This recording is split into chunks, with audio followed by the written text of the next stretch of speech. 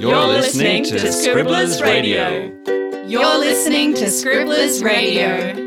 You're listening to Scribblers Radio. Welcome to Scribblers Radio, young podcasters interviewing authors at the Scribblers Festival 2021. This is Lydia speaking with award-winning author Bren McDibble. Bren is a children's author and writes for young adults under her alias Callie Black. They talk writing, favourite books and the environment. Welcome, Bren McDibble, also known as Callie Black. We've got some questions for you. So first of all, do you have any favourite authors or books? Oh, yes. I have a lot of favourite authors and books. I read a lot of science fiction. A.J. Betts' Hive was lovely. Grasshopper Jungle. I like reading everything by Sarah Crossan because she has a really personable style. I think that's really lovely. There's so many. It's like, who's your favourite child, isn't it? Yeah. Who's your favourite author? I like a lot for a lot of different reasons. Yeah, I can relate. So if you were stuck on an island and you could only take 3 things with you, what would they be? An island? Can I take a generator? Yes. Oh, now I'm going to need petrol to run the generator. Maybe a solar generator. Yes, that's a good one. So that's just one thing. Because it's all connected. And a iPad for reading. What do I need? Is there food and water on this Yes, island? there's food and water and basic shelter. Okay. I would take a motorhome. Very nice. I probably don't need a generator. I've got a motorhome. It'll be a solar motorhome. It's good to have backup. Oh, I'm really prepared. What hobbies do you have outside of writing? I think writing is probably my main hobby. I spend a lot of time walking the dog. Don't ask me why. Is that a hobby, walking the dog? Yeah. Kayaking. I have a little fishing kayak. I do a little bit of kayaking, not a lot, because between working and writing, fitting those two together, because I run holiday villas as main income, and then I write as a secondary income, and then so to do stuff around that is kind of, it's just a little bit hard. That's all I need in my life. Yeah, that's pretty Writing cool. as a hobby and a job. Oh, yeah. Just wondering, what kind of dog do you have? I have a miniature schnauzer, Ooh. which is like, he's got a little beard and little eyebrows. Oh. And he looks really cute and everybody wants to pat him, but he's just kind of like, I don't know you. And Yeah, he's like, get away from me. Get away from me. Yes. Nice. So if you could meet or spend a day with one character from one of your books, who would it be and why? Oh my goodness. These are good questions. I would like to meet an alien from In the Dark Spaces, which I wrote as Callie Black, Tutupni, the head alien. Because who wouldn't want to spend a day with an alien and meet an alien? Yeah. That would be interesting. That would be really cool. What are some of your top tips for young writers?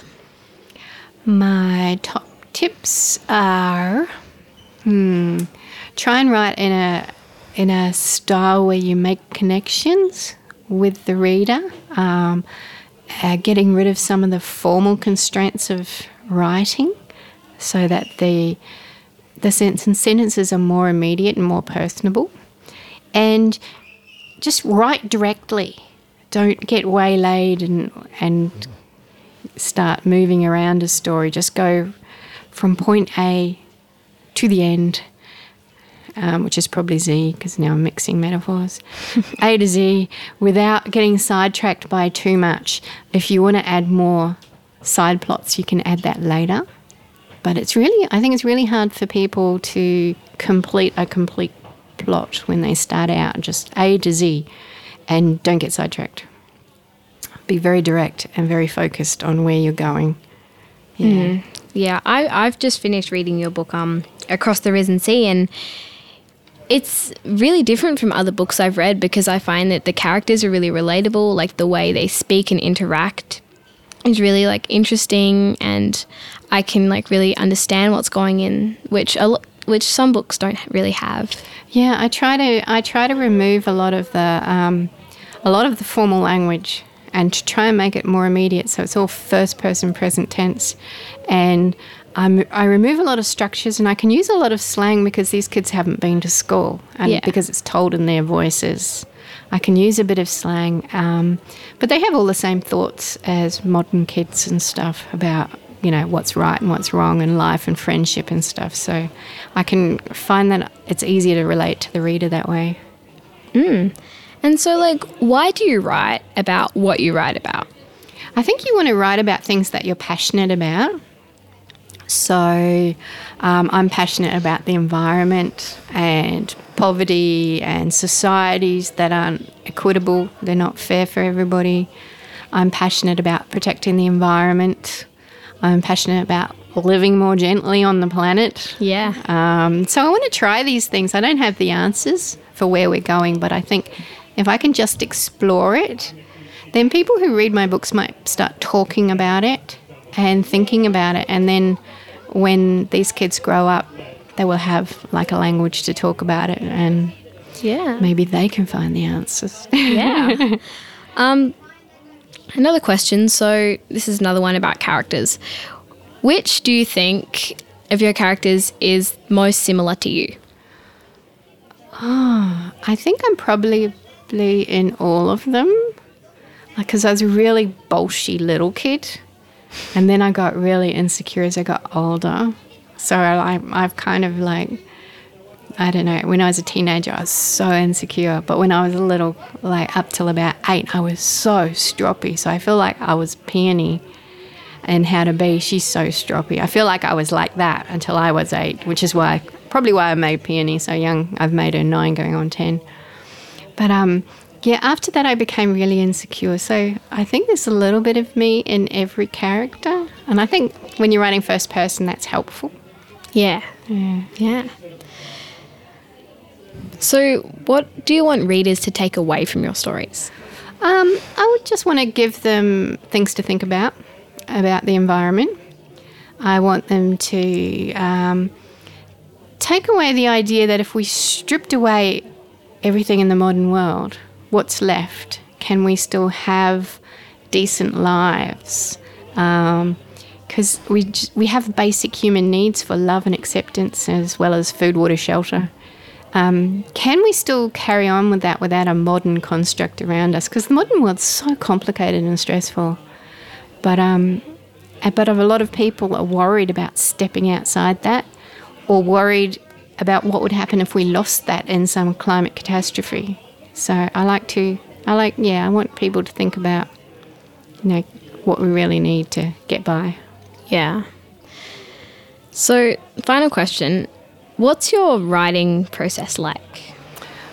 It's kind of an intensive writing process. Like, I just throw myself into the story and write as much as I can, as fast as I can, get it all down. And I do a lot of rewriting. And when I rewrite, I tend to write in short scenes. So this is a scene that tells this. This is a scene that tells that.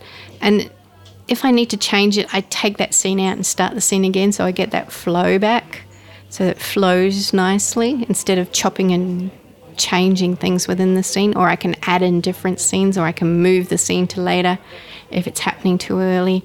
So my process is kind of write scene by scene, blurt it all in, blurt it all out, and then edit really heavily, edit a lot. Yeah, I don't do a lot of planning. I'm sorry. Right, well, thank you so much for coming in. Thank you for having me. That's fantastic. This interview was recorded for the Conversation Caravan at Scribblers Festival 2021. For more stories and info about the festival, head to scribblersfestival.com.au. This is R.A. Spratt, and you're listening to Scribblers Radio.